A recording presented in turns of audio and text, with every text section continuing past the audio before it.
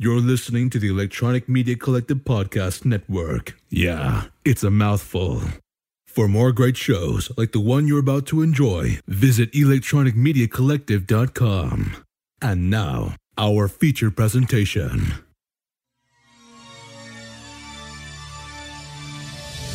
In a world where film studios have pillaged every young adult novel, DC'd every comic book series, and Frankenstein every silver screen monster in search of the next movie mega franchise.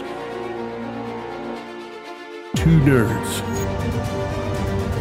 two movies, one cinematic universe. This is Randall. Welcome to the Grawlix Cinematic Universe, a podcast in which we watch and review two movies and then pitch a shared cinematic universe.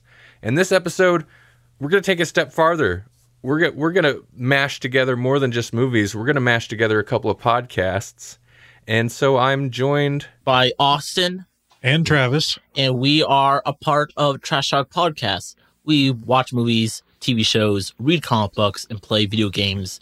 And we review it on Trash Talk Podcast.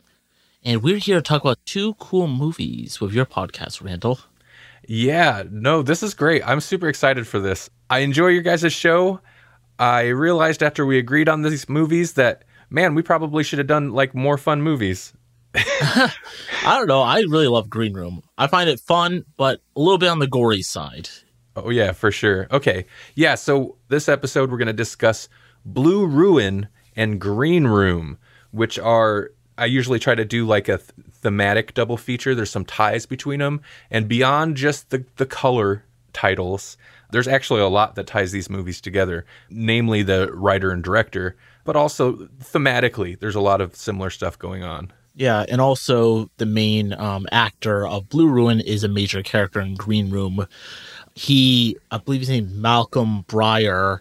He appears in most of his movies, or he actually helps a lot with the writing process, too.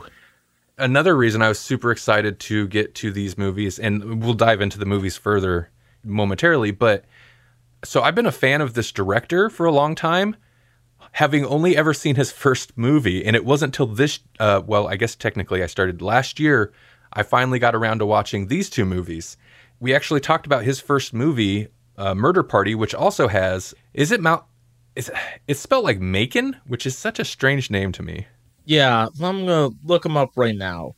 Murder Party is the first movie of them. Jeremy Saulnier is the director and writer, and Macon Blair. Oh, wow, I totally did not remember his actual name. But it's strange. He is it's kind of unusual collaborator in terms of acting with him and also sometimes help in writing. He didn't write Blue Ruin or Green Room, but for Hold the Dark, which the director of these two movies directed for Netflix, he actually wrote the screenplay for. And Macon Blair, he recently, and I definitely recommend people watch I Don't Feel at Home in This World Anymore, which is on Netflix. Elijah Wood is in it, and he wrote and directed that movie, and it's terrific. What? He wrote? I did not realize that. Yeah, it was. Oh my God, okay. It went to Sundance. It did very well.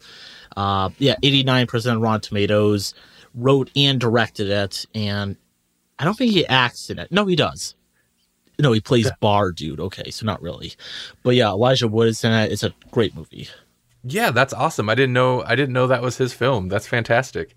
Yeah, so since Murder Party, I've been a big fan of this director, even though I hadn't seen most of his, any of his other films, just based on Murder Party. And actually earlier this season, we covered Murder Party on our Halloween episode. So we'll have hit most of this guy's filmography on this season of the podcast.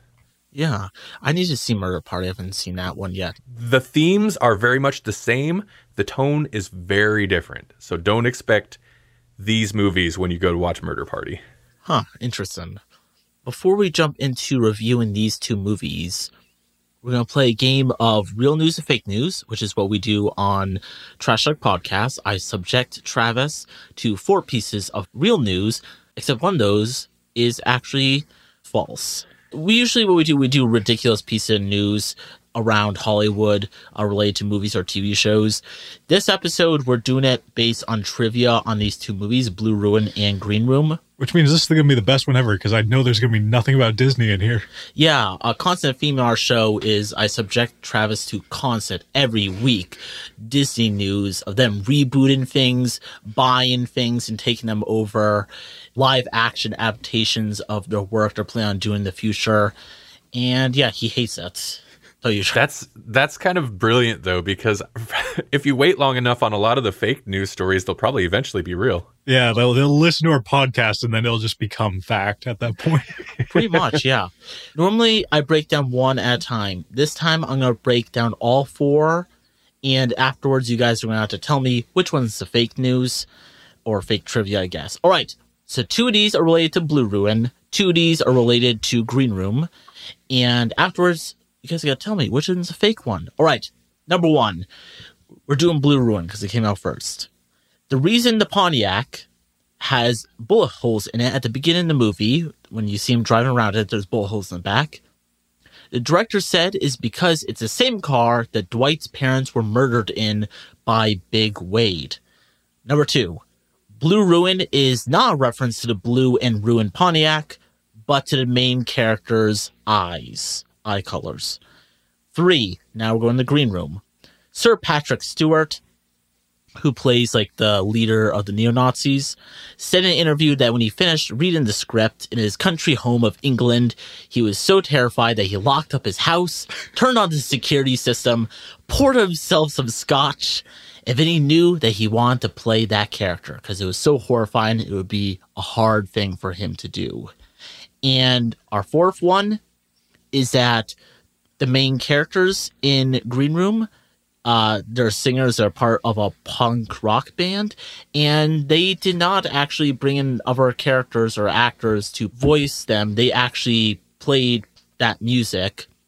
They dubbed it for the movie, but they actually recorded in the studio and sang it. So they were pretty much, they compiled together to make a band just by these actors who they didn't come from a music background, but they knew enough to make the music for the movie. All right. 1 through 4, quick recap.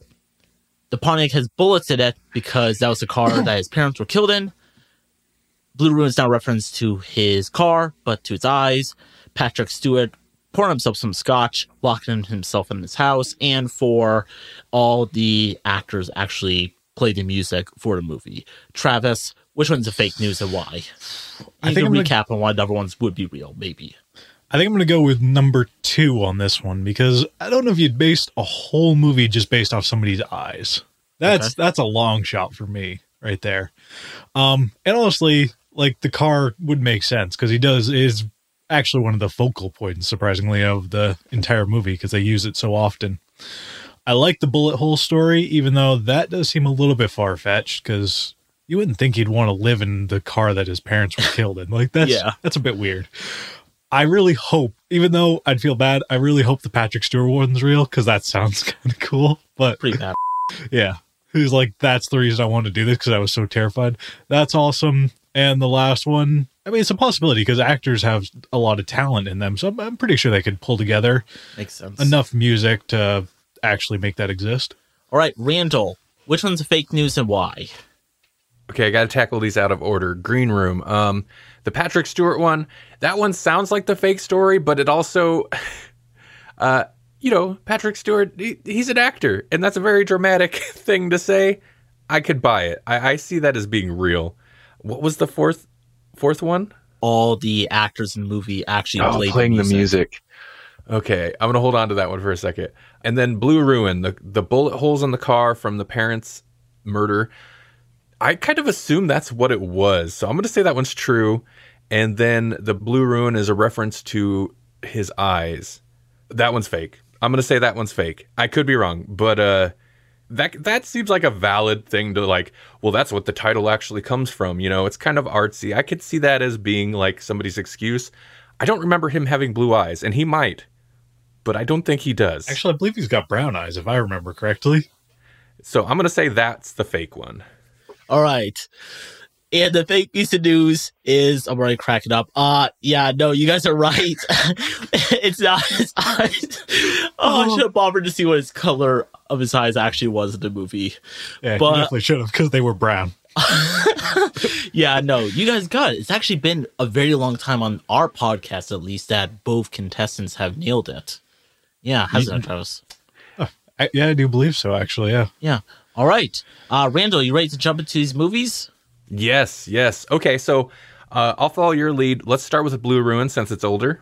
Blue Ruin from 2013, as we said earlier, written and directed, and actually cinematography as well by Jeremy Saulnier, starring Macon Blair, Devin Rattray. I'm the worst with names. I don't know why I insist on doing the names, but Amy Hargreaves, Kevin Kolak, and other people. Quick overview from themoviedb.org.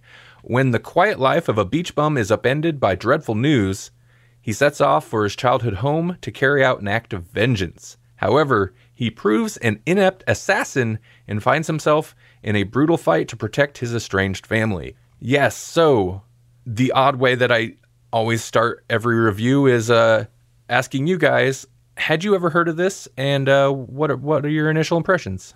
So I have heard of this. I was a massive fan of Green Room as soon as I saw it. I looked into the director's other work, and just a poster for Blue Ruin is incredible. And I just put it off. It was on Netflix for a while, and I only noticed it until, when you brought up and you told me it was on Netflix, and then I decided to watch it for the podcast. So I have heard of it before, but this was the first time watching Blue Ruin for me. I've never heard of either of these before, but seeing their posters when I started looking through Facebook and saw their cover photo poster things, yeah, I was like, oh wow, I'm surprised I've never seen them. Like, they look kind of interesting and kind of cool, and it made me want to watch it. So, but I had never heard of them before. Makes sense.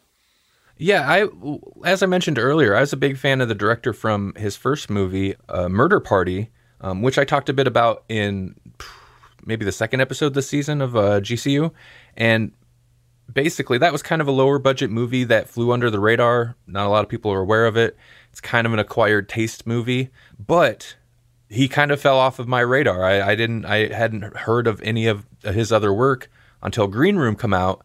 And they're like, oh, it's by the guy that did Blue Ruin. I'm like, I don't know what that is. And Murder Party, I'm like, wait, what? But I just never got around to watching it till literally the other day.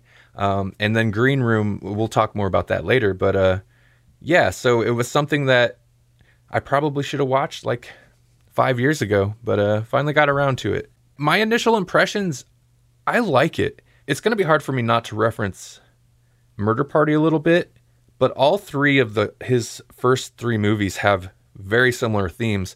It's basically a revenge crime thriller thing, but I like the idea of a revenge thriller where your main character, he is inept. He's just he's a schlubby guy, and he doesn't do things very well, and that leads to more complications. So yeah, I don't know. What'd you guys think of this? This movie, Blue Ruin, is kind of interesting because Murder Party, he found some success with it, even though it's a very low budget for a movie at around $200,000. Blue Ruin, he didn't actually get a studio to back him on it. He actually kickstarted the whole thing for about $500,000, which is very impressive. Mm-hmm. And after the success of Blue Ruin, which I want to say is like 98 in Rotten Tomatoes, 96. Green Room, he was able to get $5 million for, and apparently he said that a bunch of studios came to him with much bigger projects, but he decided he was in the right place in his career to do Green Room, but we'll talk about that later. For Blue Ruin, I really love the cinematography. For only $500,000, it looks incredible. Color-wise, especially with the themes of blue, Green Room, of course, has themes of green throughout it, but the blue in this looks really, really good, and just color palette, cinematography is terrific. And I'm going to say I like the movie on the Trash Talk podcast rating of bad, okay, good, great, and Kino. I'm going to give it a good, but it's a little bit on the slow side, even though it's only 90 minutes long. And you could call that a slow burner, or I don't know. I just feel like there wasn't enough in it for me, but I respect it for being a low budget revenge movie. I think it's a pretty solid movie, especially for your second directorial debut, I guess. So yeah, I think it's pretty solid, but it's not my favorite. So, a couple things about it. I like the choice of vehicles, like the variety of vehicles, the selection. I love that. The selection of weapons was pretty good. They had some interesting choices in there. And like the locations, as you said, the cinematography and locations were really nice. That's true, yeah. It was the story for me. I wasn't really drawn in, I guess. It seemed to me like there was a lot of build up to him going to kill this, his revenge. Well, just start with the brother, but then wind up over time killing the entire family. But there was a lot of build up to it. And then at the end, I didn't feel there was quite enough payoff, I guess. Yeah. So Travis, question for you. There's a payoff at the end of Blue Ruin. Yes. And there's also a payoff at the end of Green Room. Yes. Green Room has a lot more action, but that's because it's more of an action-based movie. But I'm talking about the very end when at least two of the characters confront Patrick Stewart at the end. And both for payoff scenes are on the shorter side. Are both of these underwhelming for you, or did Green Room do the payoff scene much better?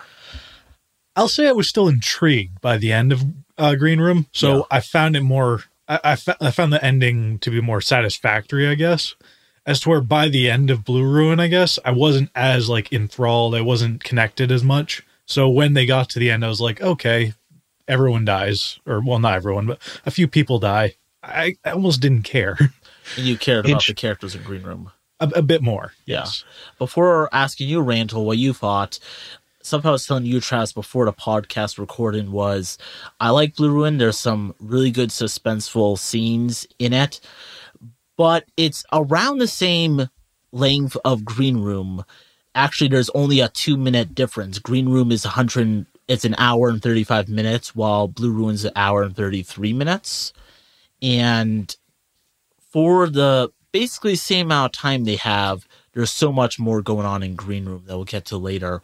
But Blue Ruin, for a slow build-up revenge thriller made on a low budget, I think it's a pretty solid movie. So I'll say it's good. I'm going to say it's a movie on this one for me. Movie. Okay.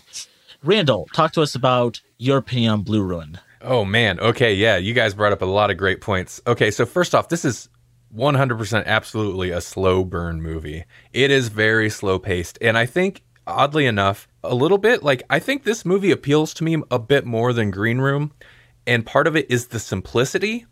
And you mentioned kind of, like, it builds up to, of course, full spoilers on both these movies, but it builds up to him killing this guy that just got let out of jail. It does spend a good portion of the movie building up to that, and then it happens, and you're just like, wait, that feels like that should be the movie climax, and it's done?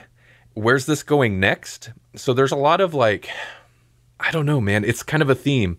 He kind of builds your expectations up and then intentionally downplays the resolution, or kind of, the line is such a cliche at this point, but subverts your expectations.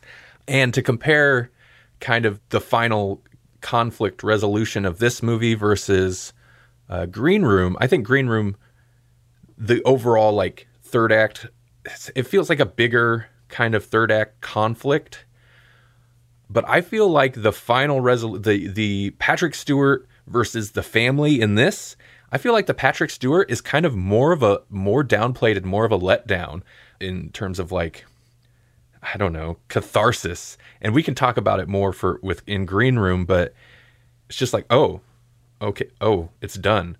And this movie at least feels like it's built up specifically after a certain point, after you're past that first kill, it's building up to this certain point specifically, and it dedicates the whole final bit of the movie to this scene in the house and stuff.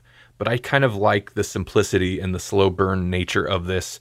I mean, he goes to, like, hunt these people down in at their house, and nobody's there, and he just hangs out there for like 2 days and nothing happens, and it's like, what? But it's all tone and building up anticipation, just to kind of jack with the viewer in how all that build up, how that pays off, kind of messes with the viewer. And what is, for us, a favorite scene from this movie? I know my favorite scene was when he catches the brother and he puts him in the back of the car, and they basically exchange dialogue for a little bit until the brother takes the gun from him, and then out of nowhere, his buddy that he got this machine gun from basically shoots the brother and kills him right before our main character is killed. I thought that was probably the most suspenseful scene, and I don't know, that was definitely my favorite scene in the movie. Randall, what was the favorite scene for you from this movie? Oh, just trying to think of what really sticks out the most to me. Do you want Travis to go first? Yeah, go ahead. Come back to me. All right, so I've got two particular favorite scenes out of this whole movie. The first one is going to be just before he kidnaps the brother, after he kills the first brother. It's when he's in his sister's house, and it almost gets that like kind of Home Alone vibe where he's like setting up, getting ready to attack him, turning on the water, almost like setting up traps, I guess. Yeah.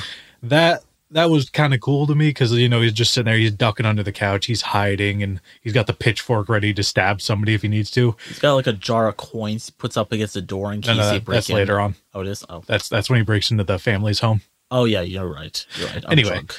A little bit. Anyway, so that was like my first favorite scene. And then my second favorite scene, I mean, I guess it's probably going to be a bit weird, but it's when the light in the family's home that he breaks into first turns on. So he's sitting behind the couch, he's got the gun by his side, and he's sleeping, and the light turns on, and he hears the click, and then he wakes up, and he just goes searching with the gun through the house, because he thinks the family's arrived while he's sleeping, but they're not there. It was just an automatic light switch, I believe. And that was probably overall my absolute favorite scene was that one there, because it felt so suspenseful to me when he's walking around, and then absolutely nothing happens, and it's like, oh, that's kind of cool. Yeah. In an interesting way. No, I can agree with that. Randall, do you have a scene now? Yes, I do. Okay, so I'm going to go with the standout one that I think when I think back to this movie, I'll remember first will be the final conflict after when the family does come home and he's hiding around the corner and you're like, what's going to happen? They're listening to his message on the answering machine. And he's just kind of like hiding in the room around a corner, gauging their reaction to his message. And it becomes very clear that he's like, no, he's going to have to shoot people. And then, of course, his buddy earlier said, you know, when the time comes, don't get personal. Don't make any big speeches. Just do it. You make big speeches, that's when things go wrong. And, of course, he makes big speeches. And I like how that sequence plays out. And then another nod for after he throws the guy in the trunk and he's driving around for what seemed like 2 days with this guy in his trunk. I like that whole sequence just because you're like, what is he going to do with this? This guy's not dead. Like, what's he going to do with this guy in his trunk? So I liked how that portion played out too. Makes sense.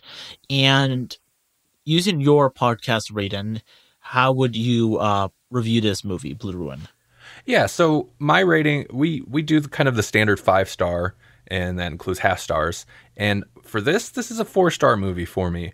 I think it's great. It's not like a 5-star great, but a solid 4 stars. It doesn't necessarily have the replayability that might elevate it more, but I think it's a solid thriller. That's fair. Anything else we should go over before moving on to Green Room, and then afterwards pitching our cinematic universe with these two movies? I do like the blue car that he uses at the beginning. Mm-hmm. And I was a little confused when he shaved and he didn't look like a homeless person. I had to go to Wikipedia to make sure I didn't miss something in the plot, like they're going back in time. But I kind of actually like that portion of the beginning of the movie that there's not really any dialogue. He's just a homeless guy walking around eating food and sleeping in this blue car. I actually like that part of the movie. The first third could almost be, I mean, it's not, there's sound and there's, music, but the first third could almost be a silent movie. There's very little dialogue. And the way exposition is handled in this, I appreciate. And it we see that a little bit in Green Room too, to where it's not just necessarily spelt out. You're just kind of thrown in the middle of this guy's life. And the things that need to be filled in eventually get filled in, but it doesn't make it, the exposition's well handled. It's not clumsy. It's not just like, most of the time you don't just get an exposition dump when it's convenient for the movie. It'll throw things at you where you're like, so what's going on with this guy? Like, why is he homeless? What's this? What's with the bullet holes? And eventually that gets filled in, but it doesn't feel like it needs to hold your hand through the story. And I appreciate that style of storytelling here. That's fair. Travis, any last words on Blue Ruin before we move on to Green Room? Yeah, I don't think I've got anything. Said everything you need to say? Yeah. All right, Randall, you ready to move on to Green Room? Yes, Green Room. from 2016, written and directed again by Jeremy Saulnier. This also has Macon in it, but he is not the lead. The lead is Anton Yelchin, Imogen Poots, terrible with names, Aaliyah Shawkat, Joe Cole, Callum Turner, and some other people. And overview, a punk rock band becomes trapped in a secluded venue after finding a scene of violence. For what they saw, the bands themselves become targets of violence from a gang of white power skinheads who want to eliminate all evidence of the crime. Yeah, Green Room. Okay, so what did you guys know about this going into it, and what are your initial thoughts? So, I knew about this movie when I saw it like a year or two ago. I just heard that it was a very good thriller movie that everyone should check out. At the time that I saw it, it was... Yeah, you said this was 2016. Yeah, so I didn't see it that much longer after it actually came out. I couldn't see it in the theaters because it did come to any near theaters near me. When it eventually came to Netflix, I checked out just based off what other people have said, and that it was kind of like an underrated movie that not enough people saw. So I checked it out, knew very next to nothing about it. It was blown away. And then recently I suggested it out of the blue because I saw it was back on Netflix again to you, and I watched it last night, and it met my expectations and the love I had for it from a couple of years ago when I saw it. Using your rating, I would give it 5 out of 5. Using our rating of bad, it's a movie, good, great, and Kino, I'm going to give it Kino. I love Green Room. Just how they kind of throw you into the story with the punk rock band. At the beginning of the movie, you kind of think, all right, what's this story about? It's just, we're following these punk rock band as they're struggling to get across America and perform gigs. And it goes just in a totally different direction, and we're kind of hunkered down with them in a small room as they're trying to fight for survival. And the lighting, the green lighting is terrific. Cinematography is great. The gore and the practical effects used for all the blood scenes when people are getting attacked is outstanding.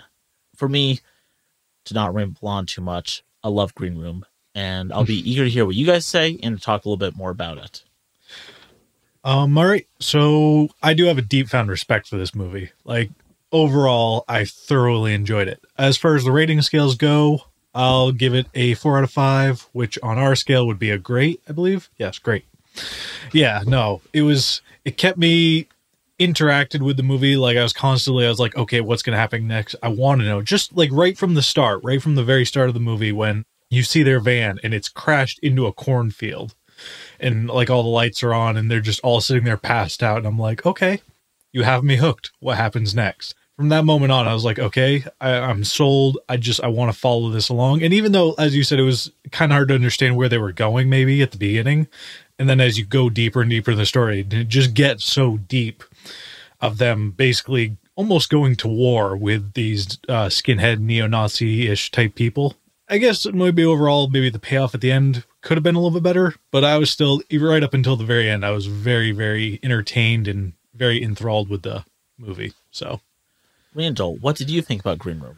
Okay, so yeah, like I said, I had heard it was by the director of Murder Party around the time it came out. So I was like, oh, I really want to see this. And I heard nothing but good things, but I always heard, I heard it's great, but it's bothersome. It's very disturbing. And so it's gritty and kind of upsetting. And I'm like, well, that doesn't sound very fun. So I kind of put it off for a long time. It wasn't till last October, I think, this last October, I finally watched it.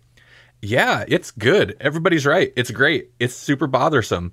The violence struck me in a way that I love horror movies, and that's kind of another thing, the genre debate. I love horror movies and I can handle violent movies, but the violence in this is a whole other level. And I think that's really why you had mentioned Green Room, and I was like, yeah, Green Room. Okay, yeah, let's do that. That still totally fits. I feel fits this season of GCU. This season we've been doing horror movies, and I think it's debatable. I mean, plot wise, this is much more crime thriller type area, but the scenario and the way it makes you feel, I think this dives heavy into horror territory. And I'd be kind of interested to hear your guys' thoughts on that. I would argue that this movie is very much a slasher film.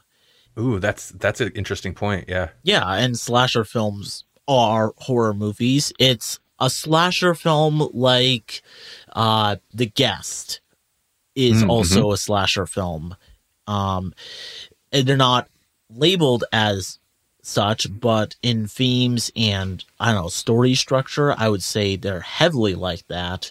It's not so much one, like, immortal monster coming after them, unless you kind of, like, I don't know, represent it as the whole neo-Nazi group, but it's a bunch of kids that some of which get killed off pretty quickly, and they're up against something that is way stronger than them, and they're kind of locked down in an area, and they're trying to escape with their lives. So I would argue that this is a slasher film, and if someone said this was a horror thriller movie, I would say, yeah, that's fair too. So I don't think you're wrong in putting this in your horror season of your podcast. Yeah, no, easily slasher or crime thriller, or like a mix of both, I guess, would be the best way to put it. Yeah. I can agree with both those opinions. Yeah. And for me, this movie was just, even at the beginning, I was intrigued, but once we get to the point, because we're kind of in the spoiler territory, but people should definitely check this movie out on Netflix if they haven't seen already. But when we get to the point that they open the door to go back into the room where they kind of went in to prepare for the music, and they just see some neo-Nazis standing over a girl with a knife in her head, you go, oh, now we're going somewhere else. The table has turned, and the movie goes into a whole nother direction. And it's just, I don't know, for me, it was just so suspenseful, so intense. I was watching this movie with two other people yesterday, my sister and her boyfriend, and my sister couldn't stay throughout the whole movie because it was just too intense for her, and the gore was too much. But I would argue that the gore is done very well. It's not like some movies where it's just super over the top and just there for, I don't know, shock value, I guess. In this, it's kind of shock value, but it's like practical effects. It looks very, very good. Very realistic. I think it's, and this is something that people kind of focus on with this movie, but I think it's fair because the violence and the gore in this, I think it is there for shock, but it's not exploitative. I think it's there because it serves a very important purpose. Because, for example, when the violence really breaks out in the movie is when Anton Yelchin's character, he puts his hand out through the door, right? And you know something bad is happening. Like, he starts screaming, and you don't know exactly what they're doing out there. You expect maybe he's going to pull back a stump. I think a lesser director would have him pull back a stump. But he pulls back, like, it's disgusting. Like, it's really bothersome. You don't expect his arm to look the way it does when he pulls it back, and it's from, like, machete wounds. And just, it's realistic, but super extreme at the same time. And that's kind of kicks off this whole little sequence of, I mean, the box cutter to the guy's gut. Using people as chew toys. Yeah. I can handle over-the-top gore, but this pushed it into kind of like nightmare territory. It's like, wow, okay, this is extreme. It makes us feel for the characters because it's almost like we're there. The whole time I was thinking, what would I do if I was locked in a room and on the other side they're like, give us the gun and then we'll let you go. But you know if they're going to, and this gun's your only way out, but you only got that one door to escape. The whole time I was like, what would I do? And it was kind of messed up when these characters started dying for me. Like Travis was saying, he wasn't super connected to Blue Ruin. I was way more connected to this because I really felt for the characters. I did want them to get out, and it made sense that some would die along the way, but I did actually feel bad for them. Travis, was there any gore or moments in this movie that was too much for you, too hardcore for you? As I mentioned before, the dogs for me. I love dogs. Yeah. I love them to pieces, in particular your dog, of course, Coda Bear. And when I just saw them being used to maul on people, like chew their necks out, I was like, this is horrifying and disgusting. And like, I don't mind gore. I mean, as I told you, I love The Punisher, and whether it be Daredevil or the TV show itself. And there was plenty of gore in that. I could withstand any of that. And even that looked super realistic. Yeah. But for me, when it got to this, when it got to those two particular dog scenes, I was like, man, dude, I don't know if I can keep going. Yeah, when the one dog attacks and knocks back the guy with the green hair. Yeah. It's very quick, but instantly, like, he's on the ground and his neck is destroyed. And he's not dead either. There's something about the gore in this movie to where it's like, you watch other movies, most other movies. I mean, sometimes like a lot of horror movies that are having fun with it, it's super gory, but it's super over the top. But even other movies where it's supposed to be kind of realistic, this movie kind of makes me realize they're still pulling their punches in those other movies. And this movie is not. It wants to really repulse you. It wants to scare the shit out of me is what it wants to do. Yeah, yeah. It does. And like you were saying, horror movie, I was saying this is a slasher film. In a ways, it really is a horror movie. Like, when these characters are locked in, like, this building that's, like, shut down. Oh, Siege. Totally got a Siege. Yeah. Got that lighting there, just perfect, where it's kind of dim, but at the same time enough light to see everything. Yeah. It's like, very horror. Yeah. It's interesting because you've got the build up to, you know, introduction to the band. And I agree with you. Like, the way the movie, it opens and introduces you to these characters is very intriguing. Again, that interesting kind of like very minimal dialogue, interesting storytelling style of just like, here you are, you're just with these characters now. And then, so there's that chunk of the movie. And then there's the initial, they're in the room. And then they're going to kill 80% of the characters. Like, I was amazed how quickly, once they started killing off characters, that they blew through a whole bunch of them. Like, especially like the main four characters, because normally, at least, like, normally one dies really quickly, but then if you only have four, generally you save the next three till just about the end. Yeah. They started killing them off, like, the two first ones there went within like, not even minutes of each other, almost seconds of each other. Yeah, it was, like, pretty much seconds of each other, Yeah. And then the main girl, I think she died within 2 or 3 minutes after that. It wasn't terribly long after that. No. Yeah, no, they just started going through them. And then, of course, they started killing off the bad guys even almost as quickly. And I thought that one of the females would make it. I didn't think it was going to be the sort of neo-Nazi girl. I thought it would be the main girl, part of the band. Really, only one band member actually survives. And he's the one that first got attacked, yeah. So no one escapes without harm. And kind of interesting, I'll be interested to hear your opinions. It's like a straight up horror movie for a good chunk of this movie. And then once it starts getting to daytime, Patrick Stewart's like, all right, you guys roll in, finish them off quick. I'm going to peace out, go deal with the bodies. And then they all kind of leave and leave a couple guys behind to deal with them.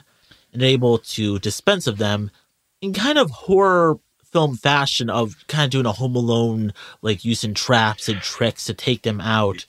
And kind of interesting, when they get out, it's only like 10 minutes left in the movie, but it's not the same theme in the movie, which might be good to go in a different direction. But at that point, the hunted becomes the hunters, and the main band member and the girl kind of hunt them down and take them out, which is kind of great. And I love the line, I forget what she says, but the neo-Nazi girl, she has a shotgun.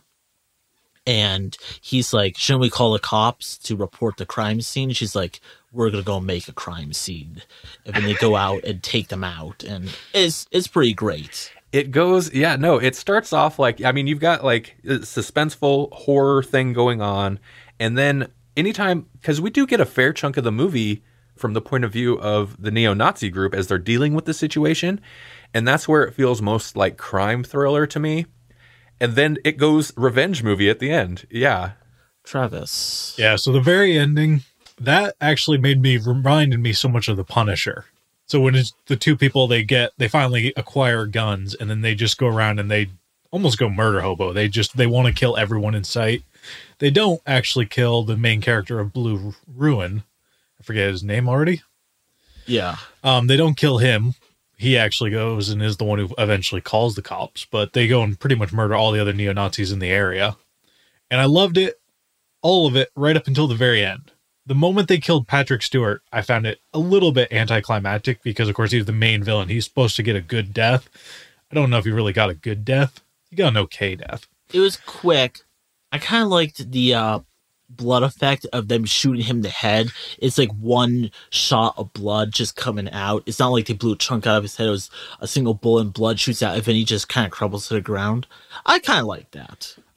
Again, it was pretty good, but at the same time, I think it should have been drawn out at least a little bit more because he was the main villain. But everybody they killed up to that point, whether it was in the basement area or with the dog handler and the other guy, everyone else up to that point, it reminded me so much of The Punisher. Yeah, I want to jump on that real quick. We kind of talked about it in the last movie already, but it absolutely is anticlimactic when they kill Patrick Stewart. And it's so quick, and it's not because the end of the movie, the last like 10 minutes or so, it does become this revenge thing. And it's the first time in the movie where you're like, well, at least some of these characters might get out of there, and you start, it's so weird to say hope. I hope they kill these guys, but a little bit of hope, I guess. So it builds up to that. And then when it's finally time to kill the big bad, it is very quick and very anticlimactic. And Patrick Stewart himself is just like, what? Like the character's just like, seems disappointed in the whole situation. And it's like, I actually really enjoy that. I think that was fully intentional. The part of the end that I don't care for is I think the bit where they set up where the guy couldn't think of the band is like his stranded on an island band or whatever. And then they have that moment at the end. I think that's a little cheese to kind of go out on the movie on that, but yeah, whatever. Yeah. I am fine with that because it's like all horror movies have a little bit of cheese, and also it's kind of like a character building thing from the beginning of the movie. So I'm okay with it, but I can see what you're saying. And I can kind of see what you guys are saying, that it being a little anticlimactic. But I think that we're a little bit disappointed in that just because the rest of the movie is just so good and so intense. That's fair. And at the same time, I do believe, like, the whole thing is, like, I could feel this being a real-life scenario. Yeah. Mm-hmm. And that at the ending, even though it was very anticlimactic, but at the same time, that could be a real-world event as I see it in my mind. Like, that could easily happen. So I can understand why they went that route. And even though that was cheese at the end, where he finally figures out the name of his one band that he'd pick with him on the island, I did have a little respect where the girl, the new female lead at that point, was just like, nobody cares. I respect yeah, I like that. Yeah, that was good. Before we move on to making a cinematic universe, I was just going to ask for any last thoughts. I kind of said my piece. I really enjoyed the movie. One of my favorite thrillers. Did we do favorite scene real quick? Favorite scene. Ooh, that's good. For me, I like the scene before the movie really gets going. I really like the scene when we see them actually perform for a little bit, and they do the Nazis off song, and they're just performing this in front of the neo-Nazi audience, kind of balls of steel. And I don't know, it's kind of a funny moment, but it's kind of interesting to see him perform and just kind of like give the middle finger to the audience. So my favorite scene personally, I believe, was the first death of the band members, where the kind of dirty blondish haired dude jumps out the window to escape. Oh, yeah. And it's kind of that ray of hope. It's like, okay, he's gonna get out the window, and he's gonna make a run for it. And then he just starts getting stabbed, and you're like, okay, he's dead. Yeah. And it was a little bit disappointing, but at the same time, it was just my favorite scene in the whole movie because it got so much build up for me at that point, and then all of a sudden it just dropped off because it's like, okay, they're not escaping. Randall, your scene there that you just pointed out, like, that's such a good rundown of what it is about this movie I like, to where it'll give you little moments of hope and then just like, oh no, he's dead. That is this, and I feel like that's kind of why the Patrick Stewart character gets killed off the way he does, because it's a little bit of like, yeah, revenge. Oh no, he's dead. That's very fair. Yeah, that's true. Favorite scene, and by favorite in this situation, I'm gonna say I hate it. It's so horrible, but it's when they're fighting the big guy and they finally like choke him out or kill him, break his neck or whatever, and then the chick, they're like, is he dead? Is he dead? And she takes the box cutter and cuts his gut, and he doesn't react. She's like, yeah, he's dead. And I'll only say favorite because that is the scene that will stick with me forever. It is so horrible and horrifying, but it's so impactful. It's like there are few movies that make me jerk my head away from the screen. This is one of them. You know, it wasn't her cutting his stomach open with the box cutter. It was the expression on her face when she did it, because she almost looked happy. That is what it's going to stick with me forever. No. Yeah, her reaction, you get a sense of like, ooh, she's not right either, even though she's now kind of with our protagonists. Yeah, thinking back, she was a badass character. She was badass. Oh, creepy, but badass. And her facial expression at that moment in time is what will stick with me for the rest of my life. Oh, before I forget, I have to do my star rating on this one real quick. Green Room. I'm going to give it 4 stars. I was looking back on Letterboxd, and I'd only give it 3.5 when I first watched it. Maybe it was a little bit of like, ew, I can't wash this off. This is only getting 3.5. But upon reflection, this is definitely 4 star. I think this goes 4 because I don't want to watch this again. Someday I might, and I think it's a great movie. It's going to be a long time before I ever like have the desire to watch it again, though. That's fair. Okay. Cinematic universe. Yes. Okay. So for people who are not familiar with this show, the whole premise of this podcast exists to set up ridiculous conversations where we take these 2 movies that we've talked about and pitch an MCU style shared cinematic universe. We're going to launch the most depressing franchise of all time out of Green Room and Blue Ruin. It won't be that depressing. I'd go watch it. Oh, maybe. Travis has a good cinematic universe pitch. Oh, does he? Okay, so here we go. So, gentlemen, the movie studios, they're looking to amp up the grid a little bit. And there's this young, not so young, I think he's probably 50 now, whippersnapper named Jeremy Saulnier, who's been flying under the radar for far too long. So they picked up a couple of his properties to turn into the next revenge thriller cinematic universe. So how would you combine Green Room and Blue Ruin into one cinematic universe? All right, Travis and I have combined thoughts. Mostly Travis. Actually, Travis had a lot of good ideas. Travis, I'm going to let you take this way, because this is mostly your ideas, but we got a pretty decent pitch here. All right. So even though I believe, as you told me, Green Room is the second movie made here. Yes. So Green Room is going to be where this franchise starts off. It is. It's going to be the Indiana Jones, the Temple of Doom. The one that we thought was a sequel, but turns out it's a prequel for some reason. Green Room's a prequel. It is. It is definitely a prequel. So it's going to start off with, of course, our... Macon Blair, who plays a supporting role in Green Room and the main role in Blue Ruin. Yeah, so he starts off, of course, and he looks like a bit of a desk jockey, and I don't know what his job was before this, but he becomes a neo-Nazi, and he becomes a neo-Nazi cleaner, more specifically. He cleans up after all their messes. He doesn't really do much killing or any killing, as far as I can remember. Did he say that he doesn't like killing, or you said that someone said he was a desk guy before this? I want to say it was a potential line in the movie, but I can't really remember. It's been just that long, and I'm just that drunk. Fair enough.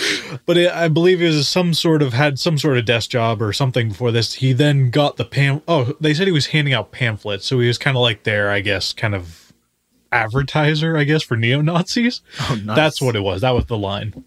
So he became an advertiser. Now he is almost a full-fledged neo-Nazi, and he's their cleaner. He cleans up after all their messes. But in my cinematic universe, after this movie, of course, there's been so much bloodshed in this entire movie, he's going to go to jail.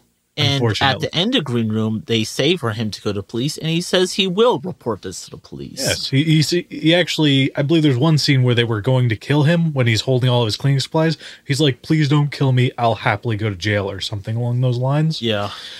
He goes to the police, of course, goes to jail eventually because he was part of this group. He was helping and abating killing these teenage kids or 20-something-year-old kids.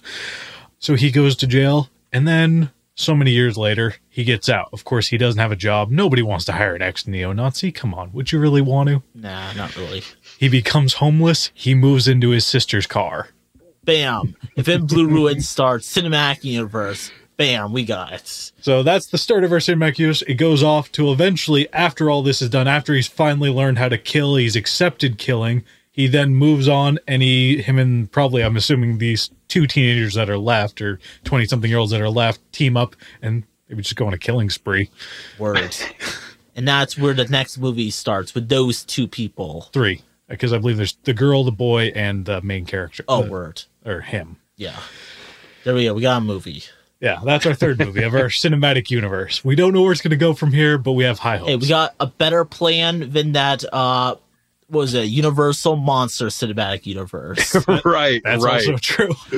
So, Well, we could try like 5 restarts. I'm okay with that. yeah, we could do that too.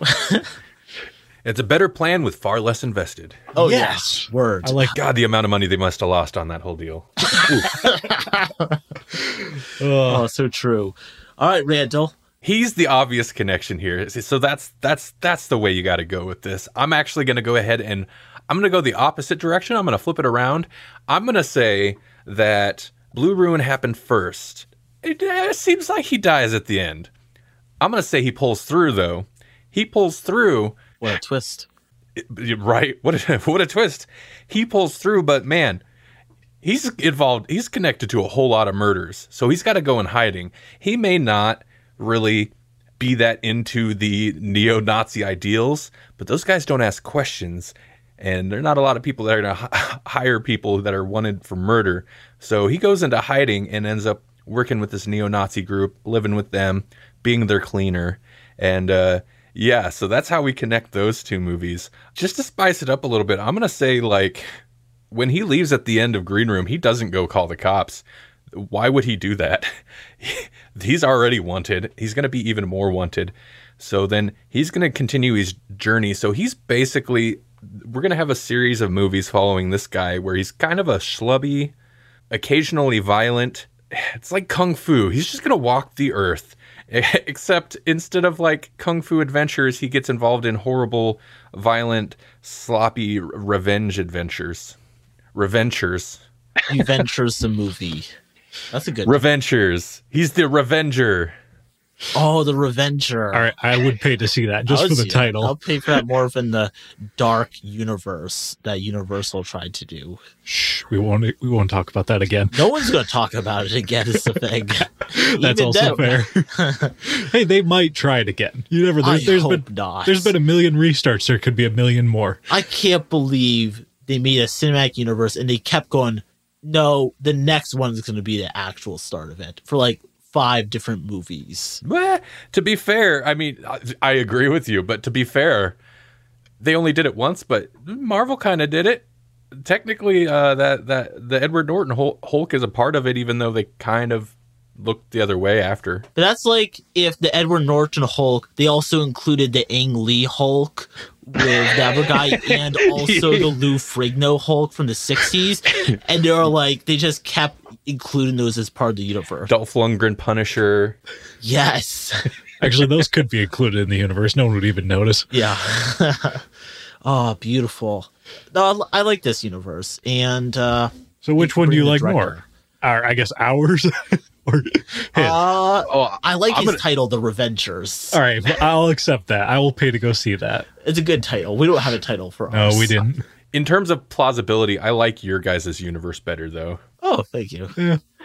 Maybe we'll combine the two. It will use your title then. Yes. The Revengers. Yeah. We'll have to figure out a way for him to live at the end of Blue Ruin now. Either that or we replace him with that kid that survives to the end. That one that is his brother or not son. Something. Has some sort of relation to him. I think it's brother. Half brother. Well, we're building on this because one thing that was going through my head, I was like, so basically my version of this cinematic universe is like, it's like Kill Bill, but it's kind of a frumpy, chubby white guy instead of, Beatrix or whatever her name was. Yeah. Beatrix. So along those lines, the kid, he's like the next generation in the saga. He's the daughter of Tyra Banks or whatever that she lets go. We save him for later in the franchise. So yeah, we'll save him and those 2 20-year-old somethings from the band, or the band and the other female, and we'll send those 3 on an adventure from here. And the third movie, directed by Quentin Tarantino, is Inglourious Bastards 2. They go after more Nazis. It's not called Inglourious Bastards, it's called The Revengers. More neo-Nazis, not more Nazis. Yeah, whatever. This is great. I love this. All right, so we're just going to build this franchise from here then. We got this. Yeah, this is better than the DC universe, too. A lot It's better more than the cohesive Fox somehow. Mutant one. Hopefully Lucius is more successful. Yeah. And we're going to build this off movies that are made for like $500,000. Yes. They're going to get their money back no matter what. Hopefully. Yeah, hopefully. Oh, brilliant. I love this. I can't believe Blue Ruin was $500,000. Man, that movie looks great. It looks very good. And I'm surprised they kickstarted the whole thing. That's impressive. Yeah. That's very impressive. Because I remember seeing the title screen and where it normally shows like the like Universal Studios Oh, or yeah, whatever. yeah. And it was just all these like small studios that I'd never heard of or just random names popped in there. I'm like, this is weird. Yeah. And then it got in the movie. I'm like, okay, definitely a low budget film. And then you hearing about it being Kickstarted, I'm like, this makes a bit more sense now. Yeah. Pretty impressive, though. I guess what we could do is we could end the show with Duke It Out or Puke It Out. Oh no. It's a show where you have to duke it out unless you puke it out. Trent's the only one who's been drinking, so he's the only one that can puss out and puke it out. And the show is named because in the first episode of our very first season, Travis puked all over my floor the first episode. I didn't even make it to puke it out. That was the problem. And then therefore, we decided to name this section at the very end of the show, Duke It Out, Puke It Out. You have to duke it out unless you can puke it out. All right, here's how it works. Travis knows how it works. 30-second opener, 15-second rebuttal, and we do it 3 times, then I make up who wins. All right, so first one, Randall, as the guest on our show, if you're watching this for Trash Talk, I guess, but also the guest to this format, would you like to go first or second on our first question? I want to go second. Second, all right. Travis, He you is get a to go smart first. man. Yeah. All right, Travis. You got 30 seconds until we start talking. What movie's world would you most want to live in and why? Yeah, That's I know, a right? tough call. Yeah. You know what? I'm going to go with the Mad Max universe on this one. Ooh, all right, go. I mean, I've loved it ever since I first saw it. I mean, yes, it's scary as hell. You're definitely going to die.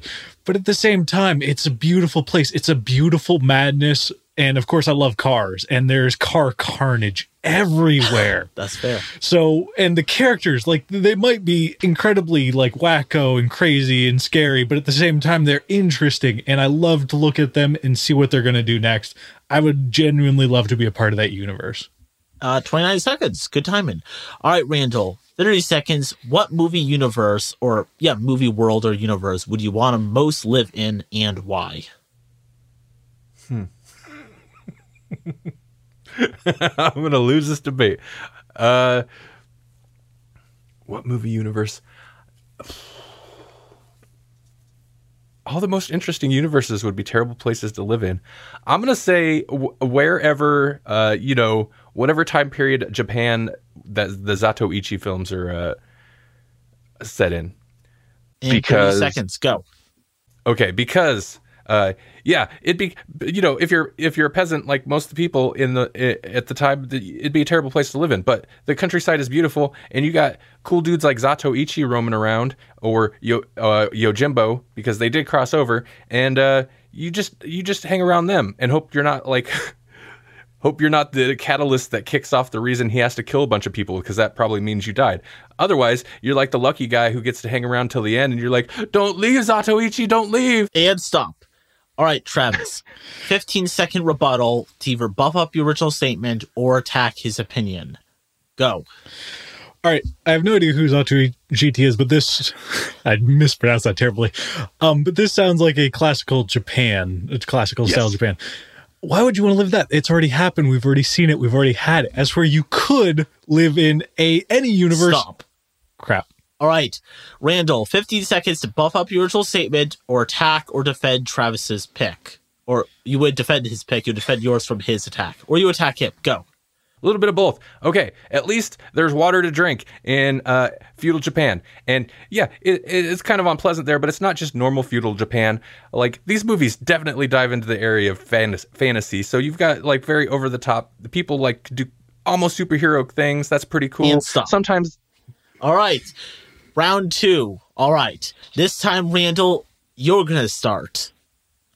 Was a animated movie from the last 10 years... that is the best? I should have said, what is the best movie from the last 10 years that's an animated movie?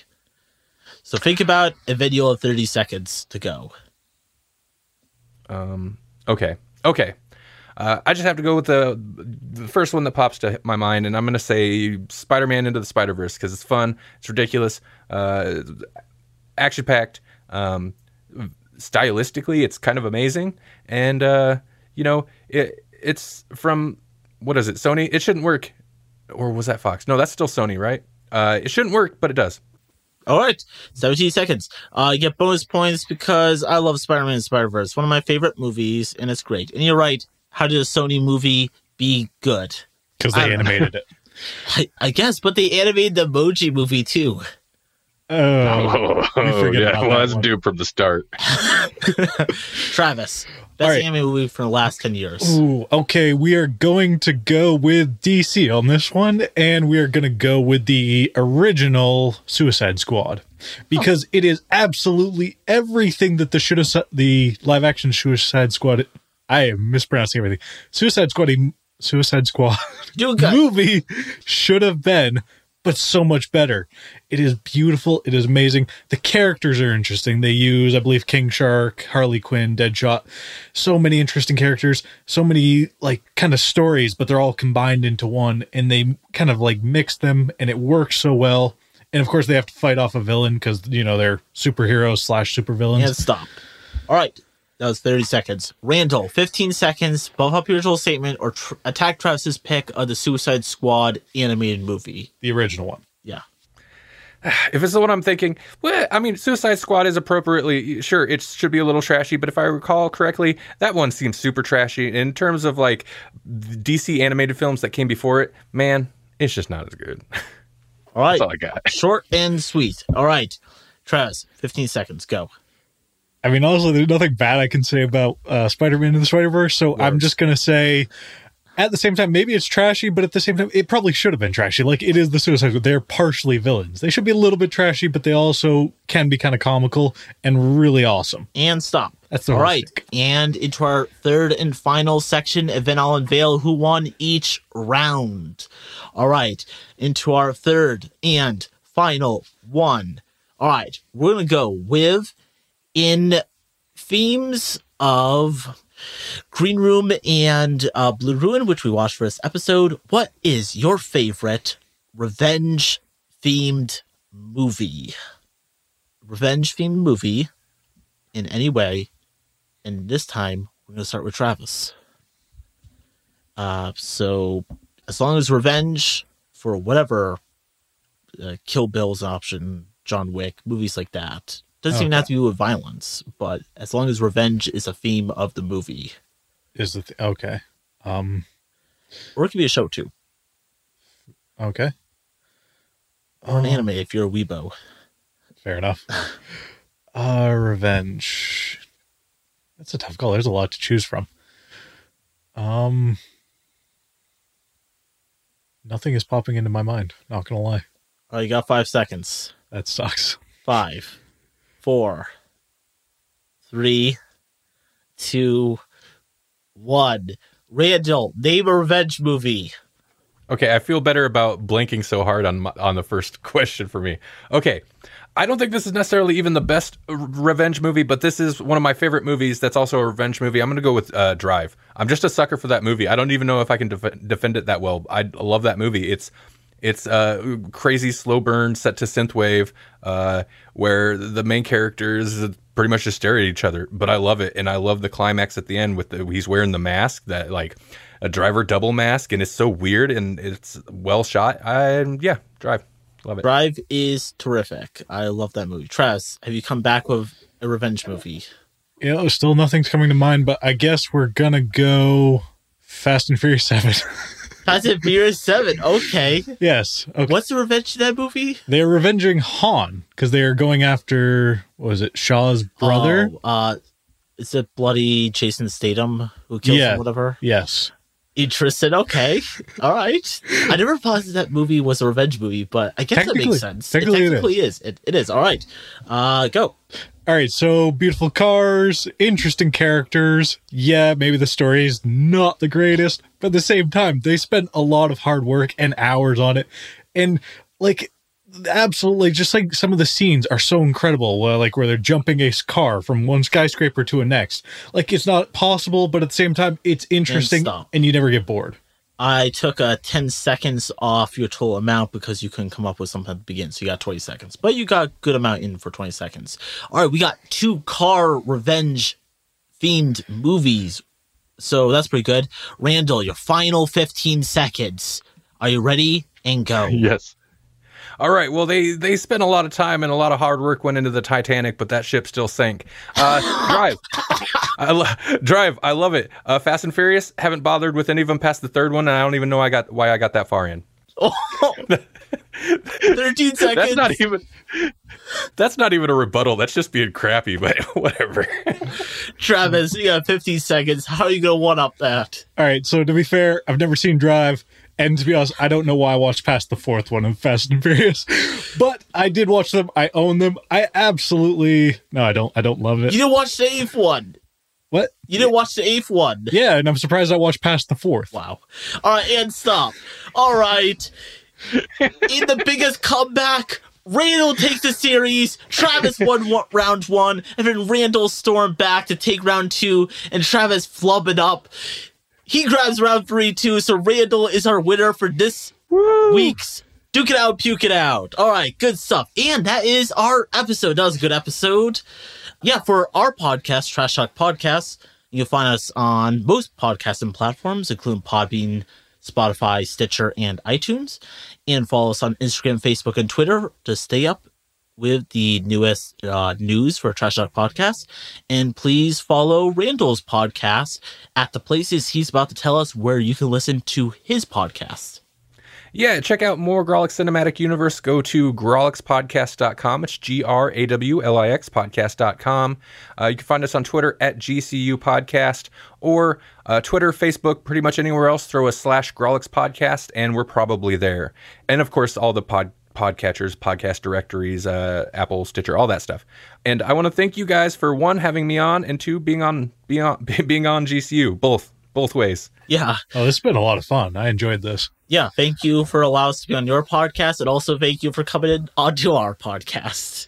Dude, it was a pleasure. It was a pleasure. Yeah. It was very fun. I enjoyed talking cinematic universes and reviewing these movies. I was always trying to find a way to get Green Room in, but now, thanks to this episode, I was able to watch something else by the director, so that was fun. And it was a good Duke It Out and Puke It Out. I love your line of, just because they built a Titanic, it's still sunk anyway. I couldn't help it. First off, I want to say, Fast and Furious franchise for me, that's just I don't know. It's because it's a big dumb franchise. It's such easy dumping territory for me. But not to shame anybody for watching it, but he said that he's as soon as he said the line, they put a lot of work and effort into it. That popped in my head, and I'm like, oh, that's gold. It's mean, but it's gold. That was good. No, that was beautiful. I love that. And honestly, I genuinely couldn't think of anything, so that's why I went with that one. You should have used one of my examples of John Wick. I should have, but I didn't want to because you said them. Oh, that's fair. Simply Would you have thought of them if I didn't say them? Maybe not. Okay. I was literally having a hard time because I was drawing such a hard blank on this one. Yeah. All right. Let's say goodbye to the audience. Thank you for listening to the Trash Talk portion, also to Randall's section too. Yeah, thank you for listening to the Grawlix Cinematic Universe. And thank you guys once again. Oh yeah, no problem. Thank you very much. All right. We'll talk to the audience of whatever podcast you're listening to us on next time.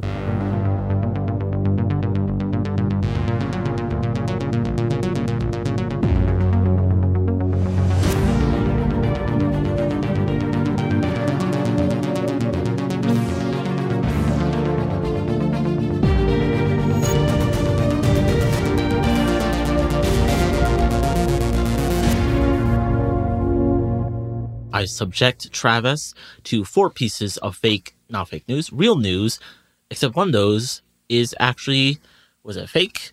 I'm drunk. Oh my God, I had too much vodka in this movie. It's 3 pieces of fake news. One of the 4 is real, and we have to try to guess which one. If we do not guess right, I take a drink. If we do guess right... No, you got that wrong. 4 of them are news, 3 of which are real, and 1 of which is false. Yeah, I did get that. Okay, I did the other. God damn. We're going to screw this up so bad. I love it. This is great.